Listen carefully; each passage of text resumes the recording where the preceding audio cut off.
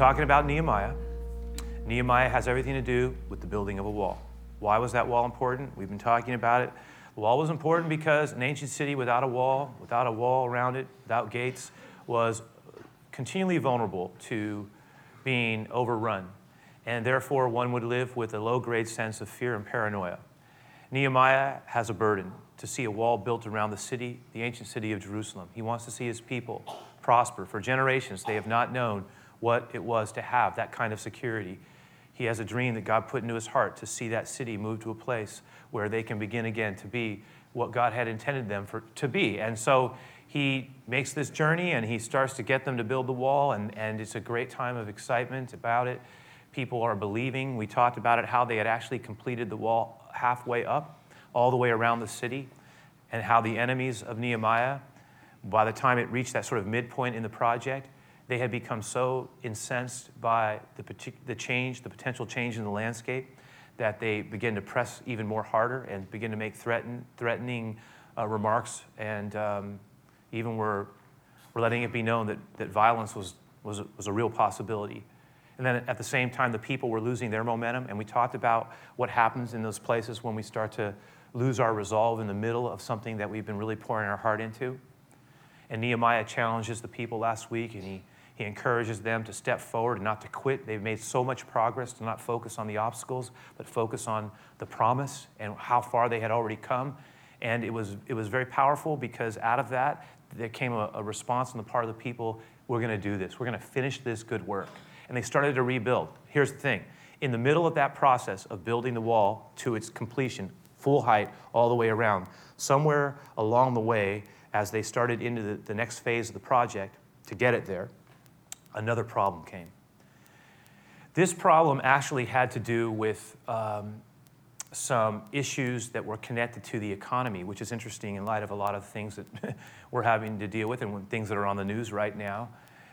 In their case, there had been a number of things that had put people, particularly people who were less prosperous, the poor and those in the working classes, who had rallied together along with those who were wealthy and others who were leaders in Jerusalem. Everybody, Nehemiah had managed to do something pretty extraordinary. He had pulled together all the layers of society and reminded them that they were one people committed to a purpose that God had called them to.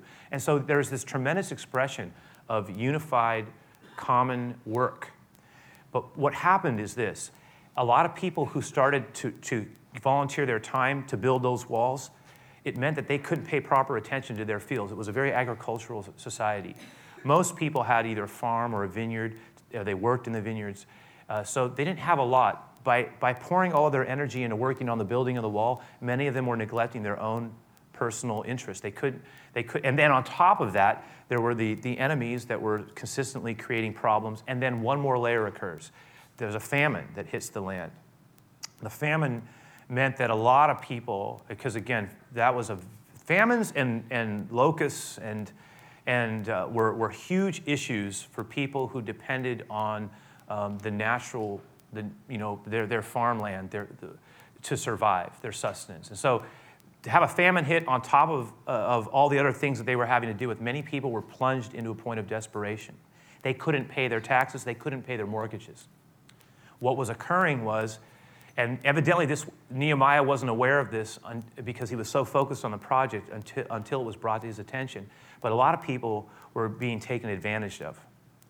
So that even though everybody was working together to build a wall, some of the ones who were wealthier among them, in this case, were actually exploiting the situation a little bit. And in their case, some of the people had gotten in so much trouble that they were having to sell off their land, or in the worst case, they were actually having to sell their children into what they called slavery, which we would identify as indentured servitude, where you could buy them back, but it was like they were going to work the land for the person who you owed the money to. And so this was bad, and there was a tremendous amount of tension on this. It's with that in mind, Nehemiah 5, the 5th chapter, verses 1 through 5, talk about it. They come to Nehemiah, verse 6 of Nehemiah 5. We'll look at it together and just kind of read through this. So that's the setup for what we're about to look at. It says that when I heard their complaints, what I just talked about, you know what Nehemiah says? Do you know how angry I became? He says, I was so angry. I was very angry. I was white hot angry. He says, and then notice though, but after thinking it over, I spoke out against these nobles and officials. You know what I told them? I told them this. I said, you are hurting your own relatives by charging interest when they borrow money. Now, according to the book of Leviticus, which was the law that they had sort of were committed to living by, they were not to charge their countrymen interest. Because they were a people who had come out of slavery. They had been enslaved in Egypt, and they were redeemed by God. And so from that point on, God says, I want you to remember that you who were once enslaved ought not to enslave one another. Well, they were playing this very loosely. And Nehemiah is upset. He says, then I called a public meeting to deal with the problem. And I look at verse 8. And at that meeting, I said to them, what we are doing all... Oh, listen. Do you understand what's happening here? We are doing everything in our power to get ourselves set free from those who are oppressing us. And we're doing everything we can. And our Jewish relatives who have had to sell themselves to pagan foreigners, he says, but here you are selling them back again into slavery. How often must we redeem them? And they had nothing to say in their defense. But then Nehemiah says, but I wasn't satisfied with the silence. Then I pressed further. I said, what you are doing is not right. Should you not walk in the fear of our God in order to avoid being mocked by our enemy nations? Here we are saying we represent God, God is with us, and we're acting like this. He says, I myself, listen to me, as well as my brothers and my workers, have been lending the people money and grain. But now, let us all, he includes himself, let us all stop this business, in their case, of charging interest. You must, restore the fields, vineyards, olive groves, and homes to them this very day, now, and repay the interest you charged when you lent them the money, the grain, the new wine, and the olive oil. And they replied, we will. We will give back everything and demand nothing more from the people. We will do as you say. And then I called the priests and made the nobles and officials do what they had promised. I asked them, I was not simply satisfied with their agreement. I took it one step further, and in their day, this would have been like a covenant oath. And he said this, I shook out the folds of my robe, and I said this, if you fail to keep your promise, may God shake you like this from your homes and from your property. May God judge you. And the whole assembly responded, amen. That is, so be it.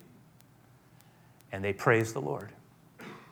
And the people did as they had promised.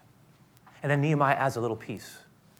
He says this, for the entire 12 years, look at verse 14, when I was governor of Judah, from the 20th year to the 32nd year of the reign of King Artaxerxes, neither I nor my officials drew on our official food allowance. The former governors, in contrast, had laid heavy burdens on the people, demanding a daily ration of food and wine, besides their 40 pieces of silver. Even their assistants took advantage of the people, but because I feared God, I did not act that way. There's a lot for us here. I would like to apply it. One of the things we can see from the very beginning here that I think is noticeable is that Nehemiah responds to this situation in which he's very angry in a way that is a great example for you and me. It's actually very New Testament in the way in which very Christ-like in the way in which he actually deals with his anger. And so I want to put this on the board. I want to suggest, and we'll just call this the first thing, that the ability to manage our anger is a mark of maturity. Notice in verse 7, Nehemiah says, verse 6, I was very angry, but then he says, but after thinking it over. So do you see what he did not do? What he did not do was just react. He didn't just allow his anger, which was in this case really a legitimate anger. But he didn't just go fly off the handle and get reckless. Notice that phrase. He says that after thinking it over. There's a real sense that he creates some space between his emotion and what he decides to do, which is a great example for all of us, because so much of our problem occurs, this has a lot of times, this is where relationships really break down, especially in the home, where sometimes we feel somehow in our own way, I don't get it, but I see it happening, more permission to be casual with our words, and therefore at times more reckless with our words, because somehow that's okay. And yet, in our anger, we can say things that we will deeply, deeply regret and can do real harm and wounding. And one of the things the Bible reminds us of in the book of Ephesians, in Ephesians 4:29, there's a great verse about anger. It says this, be angry, but do not sin. Do not step across the line in your anger. Do not let the sun go down on your wrath. That is, do not allow your day to end and have that anger just sitting in your heart. The Bible's reminding us that if at all possible, we are to deal with this. It's interesting because in Ephesians 4, he's actually quoting, the apostle is quoting Paul from a psalm, the 4th Psalm. And in Psalm 4:4, it says this. Notice the similarity. Be angry and do not sin. Then the psalmist says this. In fact, meditate within your heart on your bed and be still. Now has a great value to it. You know, take the time to let this be. Remind yourself of what's important. But here's the thing. Have you ever noticed that this has happened to me? A couple times I've tried to do this. Didn't react. I'm trying to lay this aside. But the more I start thinking about it, instead of getting better, I start getting madder, right? And before long, I start thinking, I'm reminding myself of the conversation that happened, or we can remind ourselves of what was said, what we wish we would have said. How did I allow myself to be talked to like that? We start envisioning what we're going to say, right? What we're going to do about this. And that's what makes the following verse, the 5th verse in Psalm 4, I think even more important. We'll put this up there as well. It falls right on the heels. It says this, offer the sacrifice of righteousness, right? And put your trust in the Lord. In other words, make a decision to choose a right course. And then lay the situation into the Lord's hands. That is one method, one way of dealing with anger. Trust God and go to sleep. Leave it there. Don't let that anger seethe inside. Don't take a chance of letting anger become a root of bitterness, because the Bible says a root of bitterness defiles many people. More than one family has been corrupted by a root of bitterness at a deep, deep level, because the pall of negativity begins to make its way into a household. And I'm just using a house as an example. It can happen in other environments, but that's one that hits really close to home. Now, having said that, Nehemiah's example also reminds us that just being angry and thinking something over does not mean that we accept things passively. Because one of the things that Nehemiah models there is that he says, you know what, after I was very angry, I made a decision that I wasn't going to react. I thought about what I wanted to do. He says, but then I made a decision to call everybody back in because we needed to have a meeting. And it says that he began to really press into this. And I look at that and I go, wow, he's refusing to simply just ignore what is a clear problem. He goes up to people and he says, look, you, he says, again, in that 7th verse, he says, you are hurting your own people. That's a strong word. You're hurting them, you're squeezing them, you're overcharging them. And then he says, what's worse, he says in verse 8, he says, and you're doing the very thing that we're trying to stop our enemies and our oppressors from doing, you're doing it. Do you know what that makes us look like? Is we're not doing this so that somebody else can oppress the people. He goes, get a hold. But he's mad at that point, right? And then he says, and then I pressed further. I didn't stop there because nobody said anything. He says, but I didn't stop there. I pressed even further. And let me suggest that there are times, loved ones, when we need to, here's number 2, when we need to press into things. When simply saying, well, that's just kind of the way it is. No. There are times where we are not to pretend or ignore an issue. There are times where we need to talk about it, where it needs to be put on the table.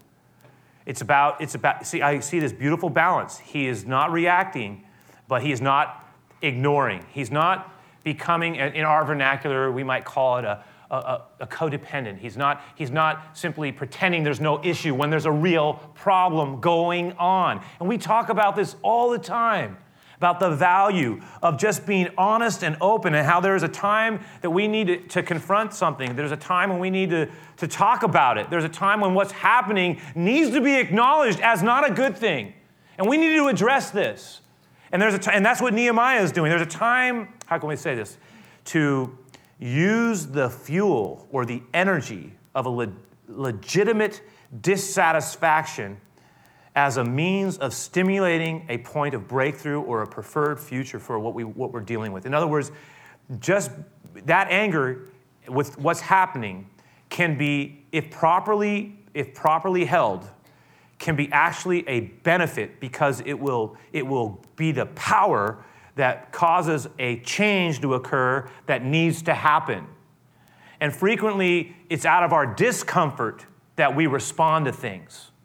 It's out of the point where we say, I cannot go on like this. Now you think about it. In the greatest story that Jesus ever told, the one that I love the most is the parable of the prodigal son. A few weeks back, I talked about that in depth a little bit when we were talking about something else that was going on with Nehemiah. But you remember that one moment when Jesus is describing the story? When it says that because remember how prodigal had said, Father, just give me everything as I'm heading out of here. He said, boy, you bore me to death here. I got to live my life. And he gets his inheritance now, cashes it in, enjoys the high life for a while, but the economy has a downturn. And before long, he's got no money, and all the people that he had been hanging with, nobody was with him anymore. He couldn't find a job, couldn't go home in his mind. He's stuck in a far country. And what does he do? He looks for work any place he can get it. And Jesus says, and he used a paintbrush to paint it so beautifully for someone who is a Jew, there could have been no more sense of how low someone has fallen. For he said to them that the boy finally found a job working for a pig farmer. And in working with the pigs, as he shoveled the mud and the pig feces, that he had to suffer another indignity, because the farmer, of course, wanted to keep his investment going, so the pigs needed to be fed well. He himself barely had enough, and it says that he found himself at moments even envying the very food the pigs were eating, until he came, Jesus said, to his senses. And he said to himself, what am I doing here? I will rise, and I will go home, and I will return. I will arise and return. And he began his journey home. There are moments where we say, I can't, this is not God's will for me. I will arise. This is no longer going to be the way that it is. I will not accept this anymore. I'm making a change. And in those moments, these moments where we go, Lord, I'm angry maybe I'm afraid, whatever it is, but I take that dissatisfaction and it busts us out into a new thing. So how can I say it? Sometimes our adversity and the seeming difficulty that we're having to work through is the primer that pushes us into points of breakthrough, because we're willing to move when we weren't willing to move before. And I look at that and I go, there's a time when God's saying, you need to press. You need to respond. This is the time. The metal is hot. It's moldable. It can be shaped. There are moments, not every moment's the same. That's why there are these moments in our lives where when we feel, to use another kind of example, when the waters are rustling and the Spirit of the Lord is present and we're hearing his voice, that we respond to it and take the risk. We step out, and what happens is often that's where the breakthrough occurs.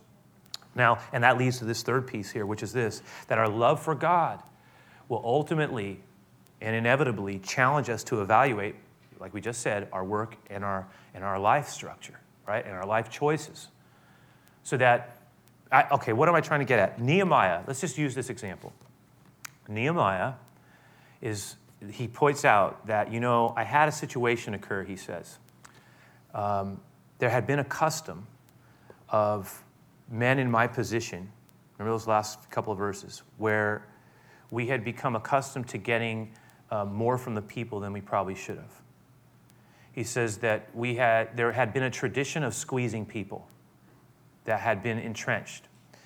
And he said essentially that I decided that I was no longer going to take advantage of what had been a way of being for someone in my position. I decided that was not going to happen for me here, because in other words, what he says is, I decided I wasn't going to do it, and I'm going to point this out, that just because something can be done doesn't mean it should be done.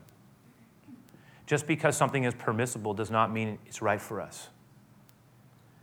And Nehemiah says, you know what I decided? That there are some things I needed to say no to. And in his case, it was pretty clear, because what had happened was there had been, again, this custom, this tradition of squeezing the people, so the administrations were taking advantage of the people. It's what we call institutional graft. What that means is this. There's an entrenched part of a system that people, and this is especially true in countries where it's difficult to get anything done without paying people off. And when a situation occurs where something is so entrenched that even the exploited understand, well, that's just the way things are done. That's how it works. That you have a problem. And Nehemiah is saying that this is not why we did this, to have this happening. We will not accept this. And he says, and it will start with me.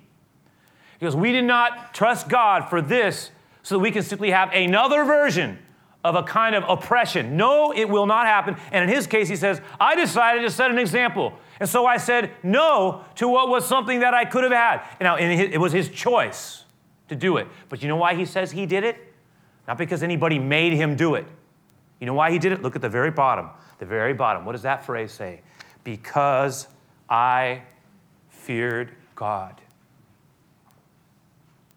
That's what he said made him respond. What happened is that, and what do we mean by the fear?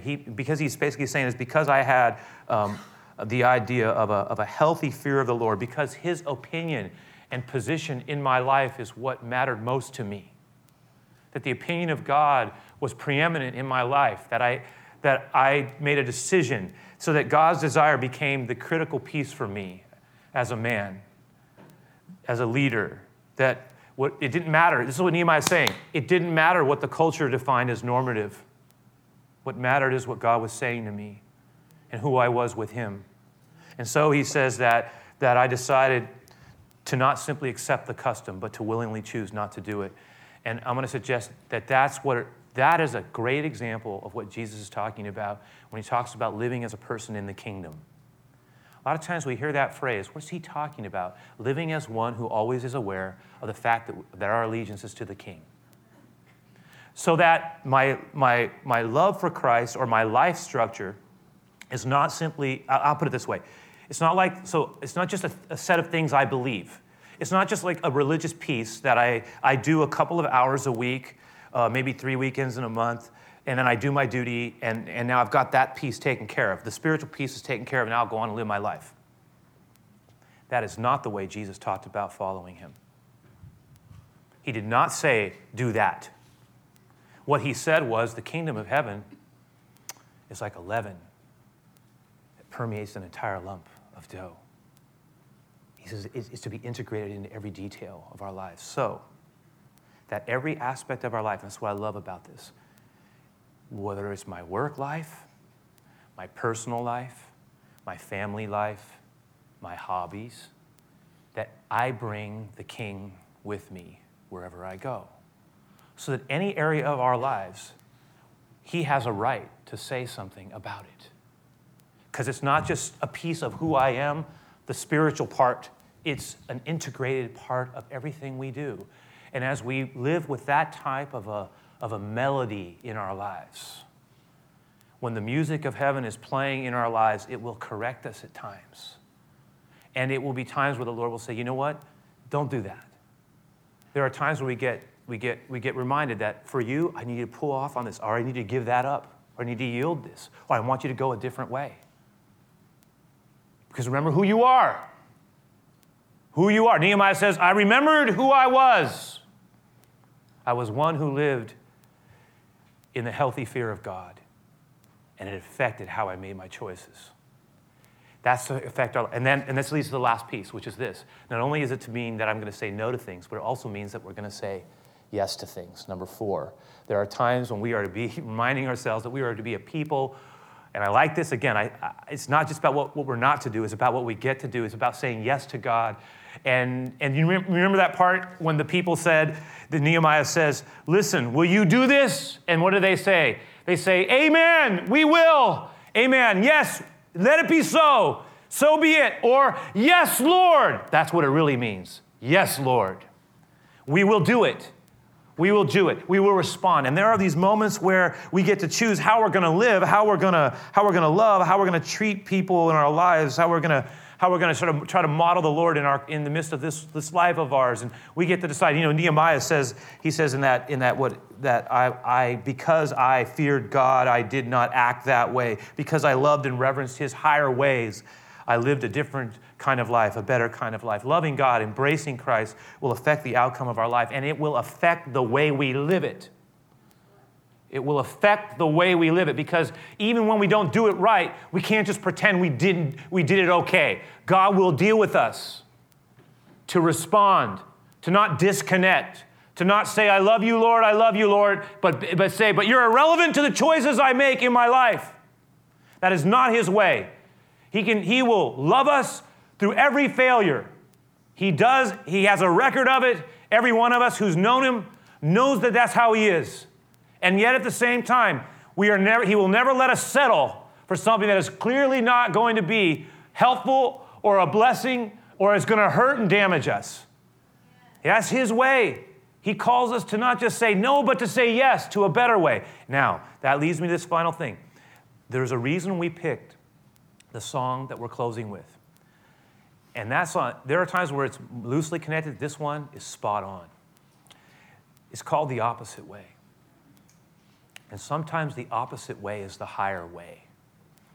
The opposite way, see, here's the thing. It goes back to this. Just like Nehemiah, Jesus made the same decision, just in a little different way. Just like the people made a decision. We're going to do it your way, God. Jesus in the garden, what does he say? He says, look, I don't want the cross. Remember we talked, I don't want the cross. I don't want it. But nevertheless, Father, if it's possible, please take this from me. Take this cup from me. I don't want it. But nevertheless, not my will, but yours be done. And what he wants to run away from, he steps into. And there are times where God, part of us, wants to run. We want to go this way, that way, but God says go the opposite way. There are times when the culture's all going this way, and we want to walk with everybody. The Lord says, you go the opposite way. Nehemiah says, I'm going the opposite way. How to be in something in a humble way, but not simply be absorbed into it, but to live as one defined by another reality, the reality of the King. He set the example for us. Jesus laid the marker on the ground. When he went through the cross, what he did not want, he moved into. And because he went into the cross, it brought him into the grave, but through the grave. And because he did it, you and I can go through the grave as well. But how we live is our choice. And there are times where the higher way is the opposite way. Let's pray. Okay, Lord, we sit with these things. We ponder them. We welcome your truth into our life. And we pray that you would have permission. Again, the irony is that you're the God of eternity who waits for us to give you permission to move. That's hard to understand sometimes. But you will not force your way on us. You wait to be invited. And I pray, Lord, that we would invite you to challenge us into all the places, the unworthy places, the stubborn places, the angry places.